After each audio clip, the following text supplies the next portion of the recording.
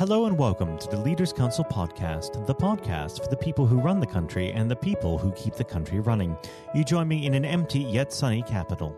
I'm Matthew O'Neill, and today, as always, we ensure that we have a variety of distinct perspectives on leadership. First, we're joined by Geoff Ellison, Director of Dragon Drilling, a specialist drilling contractor based in Wales. Geoff, hello. Hi, Matthew. Thank you for coming on the program today. Now, normally we get directly into speaking about leadership. However, under the current conditions, I'd be remiss if I didn't ask you how COVID-19 is affecting your business. Well, COVID-19 is affecting all businesses, and we're no exception to that. Some of our duties are essential. We're a utility company providing water and heating systems, so part of our staff are still working, but it's a challenging time. In fact, I can't remember a time which is more challenging than we've got at the moment. Now, what sort of steps have you had to put into place within your organization? We've had to keep our social distancing procedures in place. Well, first of all, we drew up a contingency plan. I think we're now on version 7 or 8. And we only produced it on the 10th of March. So it's a regularly updated unit. Regular communication with our staff through emails and newsletters to remind them of the precautions they've got to be taking. Even things like crews going to sites, they now have to go in separate vehicles as opposed to going in one vehicle. So it's had an effect, but we're managing to cope with the issues as they stand at present. Now, let's move on to the subject of leadership. I always like to start the conversation off by asking a very simple question. What does the word leader mean to you?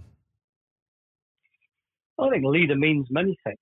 I mean, my view in my company is that the leader is the guy that everybody looks to for guidance. And that's certainly what I find in the current climate we're dealing with.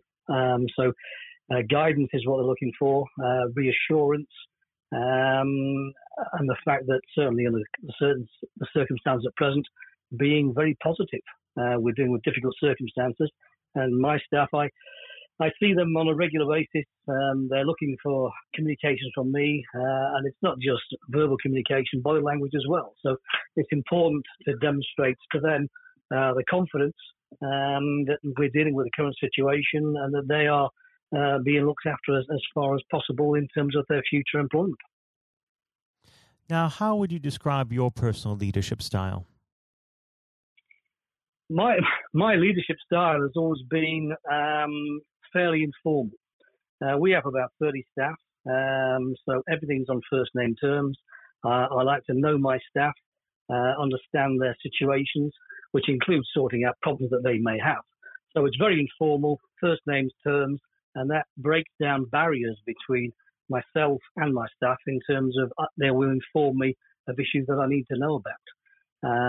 I'd like to think that I'm confident, and certainly I've noticed of late a lot of the conversations we're having is when's this going to end and what's going to happen on completion. And one of my jobs is to try and make sure they have the confidence in me to continue to develop their business, keep them positive, keep them motivated, and keep morale high. Any business, it's a team game.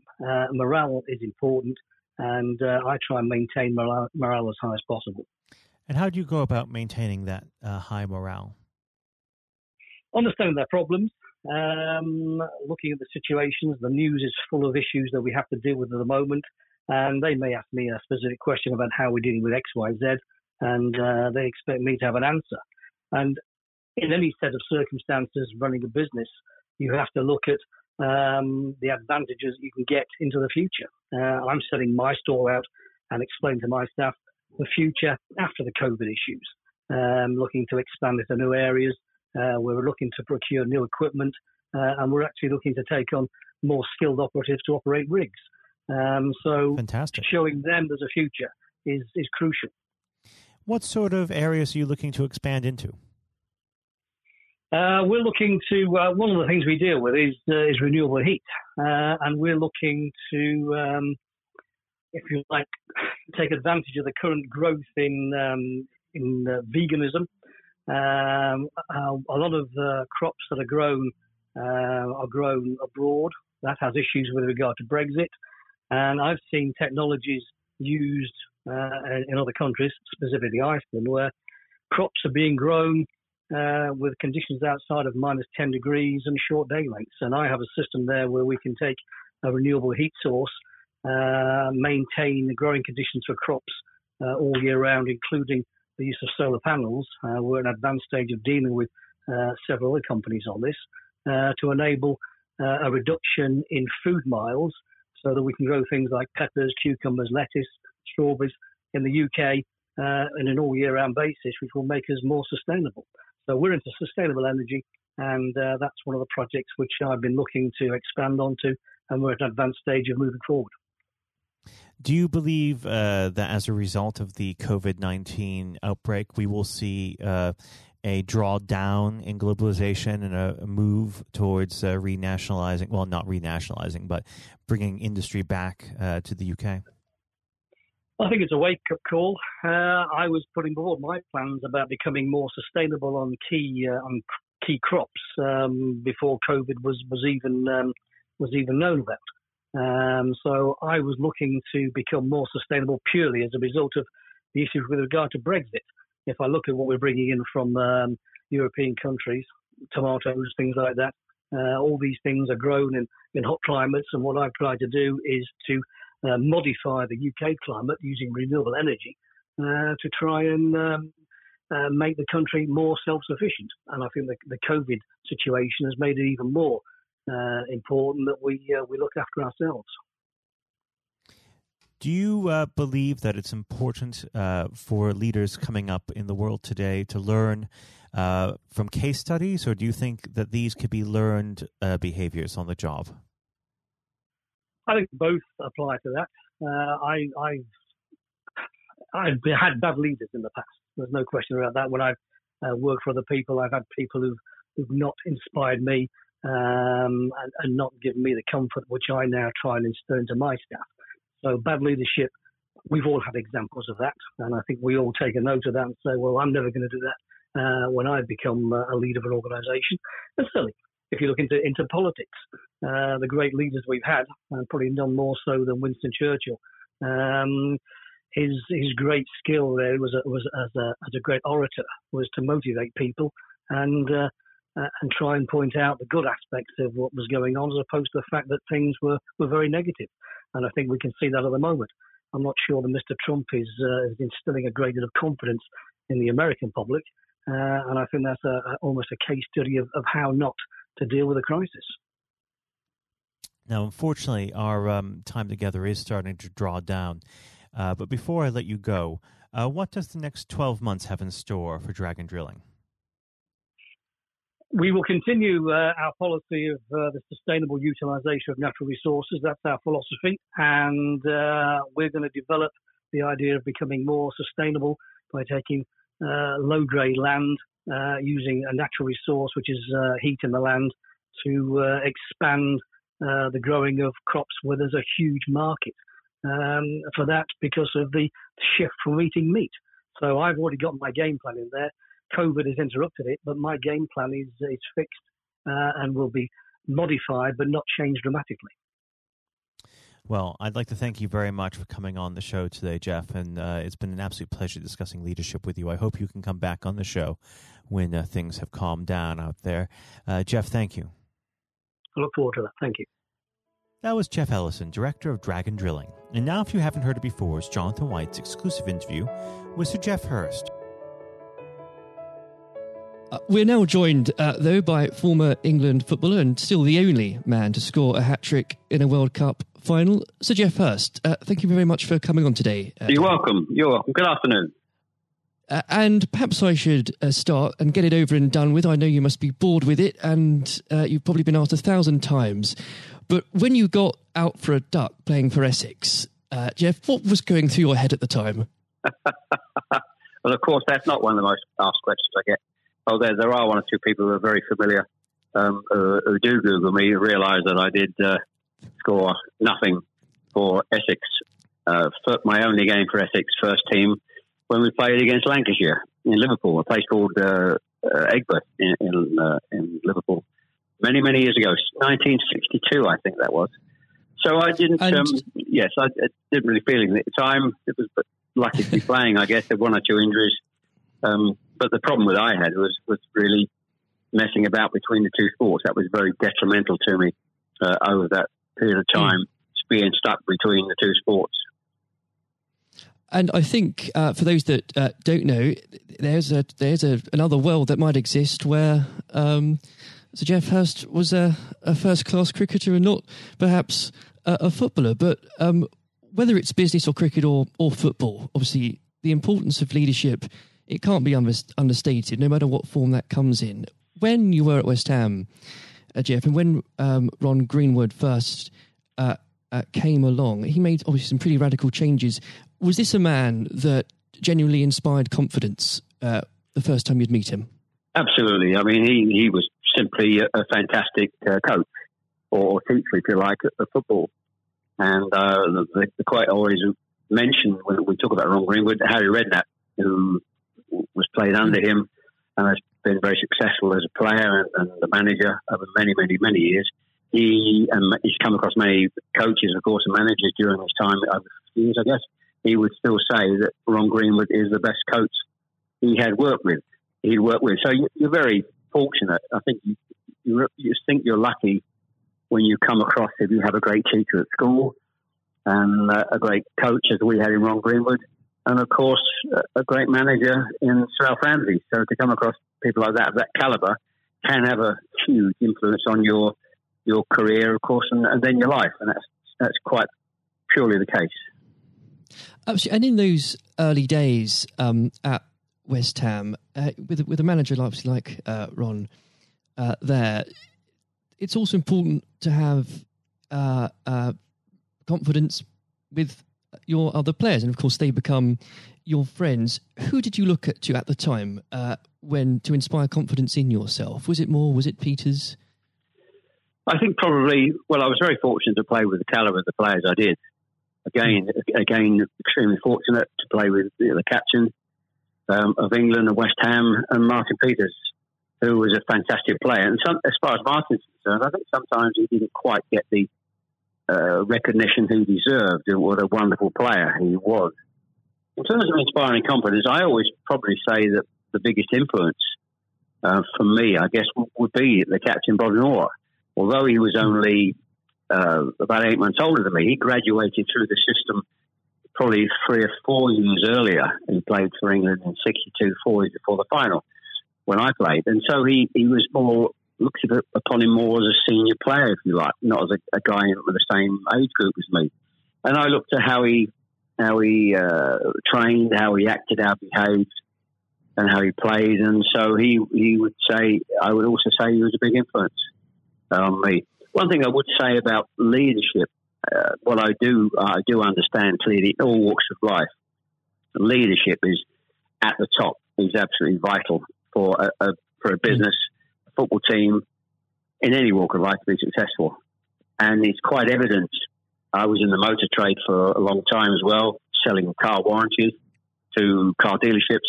And you could almost tell when you walked into the business, many of the car dealerships, you could almost tell from the moment you walked in by initial reaction, people came and welcomed you, that the business was well run or conversely not well run at all. And so I understand the value and quality of leadership. And that's why I'm very fortunate to be involved in my career in those early days with two great leaders in Ron Greenwood and Alf Ramsey. Absolutely. And since you've already brought him up, Geoff, I think it'd be remiss not to go a little bit further with that. But obviously, after at West Ham, your playing came to the attention of Sir Alf Ramsey. Now, there's a man I'm sure when you walked into a room, you knew who was in charge. When it came to managing that England team, what was his style like, Geoff? Well, the first thing I say about Alf Ramsey, he's probably over my life the most powerful influence who had on me as a person. Naturally, it happens to an extent because he's got your whole career in his hand. Whether he picks you for England or he doesn't pick you, it can have a great impact on your career and, of course, your life. But in that era I was involved for 6 or 7 years, he it was quite clear who was the boss. He was quite very, very strict. Probably at the time, maybe overly strict, but at times you probably wouldn't necessarily get away with it in today's football because it's changed dramatically in how you deal with players then and players now. But he was the most powerful man I came across, and very few people. And he was quite ruthless in getting people out who didn't want to be part of a group, part of a team. It is important that if you've got a group of people, and that's in any walk of life, they're all singing off the same hymn sheet, and you don't have anybody that's griping or moaning about the system. And if you've got people like that in the organisation, one thing I have learned, and I've taken it on in my life, my family, you've got somebody in the group that doesn't want to be part of it, you get them out. And Alf, I think, was quite ruthless with that in his staff. And I think that's one of the most serious things I think I've learnt over a long period of time. And is there, do you think, a specific moment, I'm sure there's probably dozens, but is there a specific moment, if you could perhaps pick right now, that did show those qualities in Sir Alf so sharply? Yes, I think for me, certainly, I think there are instances of players who you thought would be in the team, or certainly in the squad, and surprising they were not. There was no necessary reason for it, but looking back, I do think perhaps they were people that Alf didn't think wanted to be part of a group. So that's for me. In terms of my personal view, I think that it looked prior to the World Cup that I was going to be playing in it. Only a few games before I was playing, and I played with Jimmy Greaves in a game against Yugoslavia only a couple of months before the final. And it looked at that stage as if I was going to be playing in the team. But in a couple of more friendly games before the final in Poland and Norway, I think, and Denmark, I played 2 of the 4 games, and I probably didn't quite replicate my form that I'd been showing at West Ham and in the early couple of games for England. And he left me out in the first game of the World Cup against Uruguay. He started off with Jimmy Greaves and Roger Hunt. So I had an impact of thinking at that stage I looked like I was going to play, and didn't start because of just a lack of form. I didn't play quite well enough to justify my position. And somewhat fortuitously, I only got back in the team because of a nasty gash to shin on Jimmy Greaves' leg. And I think what you've said there, Geoff, actually does sum that up really well. And more than that, whilst it's important to have that someone in charge with those qualities, it's almost useless if there isn't a strong and unified team behind them. And there really must have been moments, maybe there weren't, but let us know, in that 66 competition, the prolonged pressure on all of you, the weight of a nation, did it get to you? Oh, not for me personally, no. I think, and I don't, not for me, not for a second. I think I was just happy to be involved in the squad initially. Not at all. You're not aware of the magnitude of the occasion, really, looking back out. So I never really felt, people talk about pressure a lot and it's there, and players talk about it in life. I didn't really necessarily feel any great pressure during the time I was there. And what is also important to say about Alf Ramsey, the people he left behind that were left in the squad after he'd moved 1 or 2 players out, the squad were a bunch of very hard-nosed, professional, top-quality people. And that was, again, the leadership that Al showed. He got people in together that were very, very strong personally. And I think that was part of the success we had. We were I always describe our group as hard-nosed professionals. We have some great players, but overall they were great hard-nosed professional players and great quality people who we've kept in contact with, over the years. And Geoff, I've got to ask, and I'm not making this up, I've genuinely heard that people do ask you whether or not you realise there were people on the pitch at that moment. I imagine you were busy on something else. Well, I did some theatre shows last year. They've gone fairly well, and we're going to do a series of theatre shows, in fact, starting this week, over the next 2 or 3 months. And at the end of the theatre shows, we have about 20 minutes where we allow the people in the audience to ask questions. And I won't mention both. They're too long to talk about both questions. The other one's a really stupid one. It's too long for me to tell you. It's absolutely ridiculous. But the other ridiculous question I get asked, did I realise there were people on the pitch? And of course I jokingly say, yes, I was just about to shoot to score the goal. And I looked round, put my foot on the ball and looked round for a little while and said, oh dear, there are 6 or 7 people running on the pitch. So I've been asked that once at one of the theatre shows. So I make a joke about that and saying, yes, I put my foot on the ball and waited, just had a glance round, you know. Maybe it does prove there are things such as stupid questions, really. Oh, yeah, there certainly are. I've got another one which I won't bore you with. It won't be too long to tell you. I was in a Jersey, or Channel Line, Jersey or Guernsey, 2 or 3 years ago, and most stupid, irrelevant questions, absolutely nothing to do with football whatsoever, which was absolutely, but I can use that now because it is quite funny. Well, maybe another time then, but we... well, you want me? I can tell you if you want. You got time? I can tell you if you want. Jeff, go on. I think it would be silly if I said no at this point. Okay, so I was doing at a dinner in the Channel Islands, 300 or 400 people, black tie dinner, guest of honour. On this occasion, I was speaking for about 20 minutes, then allowing questions from the audience at the end of the evening. And there was usual football questions, and then all of a sudden I had somebody at the back who asked a question. I didn't quite hear what he said. He didn't have the microphone with him. So I said, I didn't hear what he said. Can you please give this chap the microphone so I can hear clearly what he said? So the chap had the mic and he said, when a turtle loses its shell, is it naked or is it homeless? Right. What a question. What a question. I think that would be definitely in the stupid category, wouldn't it? So we had a laugh about that. You've got to have a patient of a saint, I think, sometimes to put up with things like that. I found it amusing. I just found it amusing. In fact, some of the audience found it highly amusing as well. So it did make me laugh that day. If you can put up with my questions, you can probably put up with anything. But there would have become a point, though, Geoff. I think you were a young man when obviously this happened, when you must have realised that teammates, began looking at you for leadership. Is that something that occurred to you, or did you just realise that by one way or the other, people actually begin to look up for you for inspiration?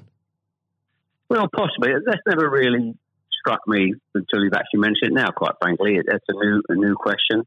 Does anybody look up to me? I'm sure perhaps there are people who pay you compliments of fans of West Ham and Stoke, and of course England fans who I think probably it would be very immodest of me to suggest that I felt that somebody was looking to me for inspiration. You don't have to, but I will. It's okay for a third party to do it. Perhaps that may have been the case over the years. People look at you and maybe it has a helpful effect. But I do think you how you behave and set examples on and off the pitches, people must realise that has an influence.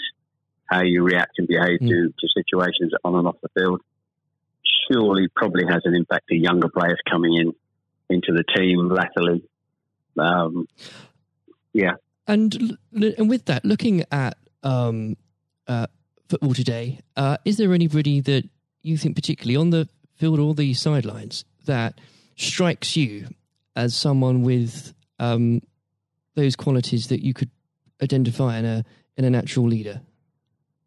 Well, current players, you mean? Oh, players, managers, anybody that you look to today, really? Well, I think some of the outstanding. I think the best example about a leader at the moment is Klopp at Liverpool.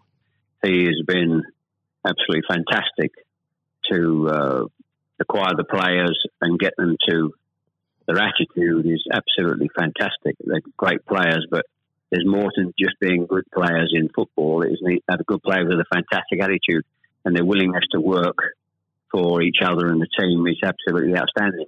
Hence these unbelievable results. There are, and the great players not always succeed as individuals, or probably even certainly as a team if you haven't got the right attitude alongside it. And they're probably, and that comes through the leadership. That's not just luck. Absolutely. That's absolute leadership. He'd be the best example, of course, in football terms today.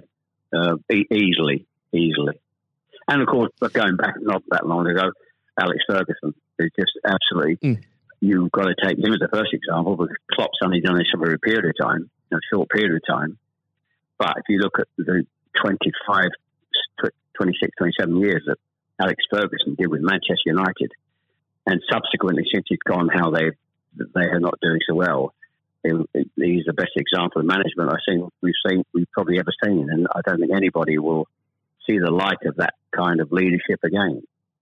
It's absolutely astonishing. And do you think, could you imagine Sir Alf or even Ron Greenwood managing teams today? Yes, I think so. I think yes, no question at all. I think Ron Greenwood. Yeah, the answer, straightforward answer is yes. That's a good answer. The straightforward answer is yes. I can elaborate as much as you want, but the straight answer is absolutely categorically yes. And with I know if we could talk about this probably for the next hour or so, but I'm conscious of the time. Looking back through your playing career, perhaps especially your time for England, who was it that struck you more than anyone else on the pitch that displayed qualities of not just leadership but companionship and level-headedness that you think that have stuck with you all these years later? Well, I think I was very fortunate, and I wouldn't pick any one player out. I think looking at that, so many, and that's why we were successful, because we had so many showing all those qualities that you just mentioned throughout the team. I think that was outstanding, and it's an opportunity to talk about all of them in that breath. And there was nobody, and going back from an earlier question for me, all hard-nosed professionals, good teammates, good socially, and that's why we kept in touch with each other on our golf days every year up until about 5 years ago. Of course, with the sadly dwindling numbers, we still got on. Our wives got on all together all those years later. It didn't just finish after '66. That reunion, that camaraderie, that team spirit. Getting on with each other lasted for a long time, and I wouldn't. When you put those questions and how you categorise those, I would pick every one of the 11 players who you put in that category that were like that. There was nobody else; they were all outstanding, and I think that was a big part. I can't stress how big a part that was, and I've said that many times for the success of the team. We had some great players. We had some great players, of course. But without the attitude alongside that, going back to an earlier question, we wouldn't have been as ultimately as successful. Exactly. Without that, the whole will never be greater than the sum of its parts. But with it, yes, the word is team. The word is team. Absolutely. And I always use the word team when I talk. Sometimes together, everyone achieves more, and that's the same in any walk of life. That's fundamental. And lastly, Geoff, looking, if you were to give advice, and whether this is in sport or business or indeed any other walk of life, what would you identify, if you can, as the key tenet that you can't go without in terms of leading a team, no matter what that team is? Single-mindedness, dedication to the job, thinking about that role, that job in leadership all the time. It's a huge part of your life. I don't think you can switch off when you're in business at the top level or sport at the top level, you may, have a couple of weeks holiday. But I'm even sure if these top managers and leaders in all walks of life are away on holiday on a beach somewhere warm, I'm sure they will not switch off for 2 weeks and completely not think about their role as the boss of an organisation. And I think you're completely focused. You're always thinking about things, thinking about improvements, and it's just dedication and tuning your life to being successful. Excellent. Well, Geoff, on that point, thank you very much for joining us today. You're welcome. Nice to have a talk about this and just go over the past and just refresh my own memory about the quality of the players I grew up with. Excellent. Another time, it would be great to talk again. Thank you, Jonathan. Thank you. This has been the Leaders Council podcast. Thank you for celebrating excellence in leadership with us. I have been your host, Matthew O'Neill. Until next time, goodbye. Thank you for listening to our podcast. The views expressed within the podcast do not reflect the views of the Leaders Council of Great Britain and Northern Ireland, its parent company or subsidiaries, members of staff, other guests, or any other person therein associated.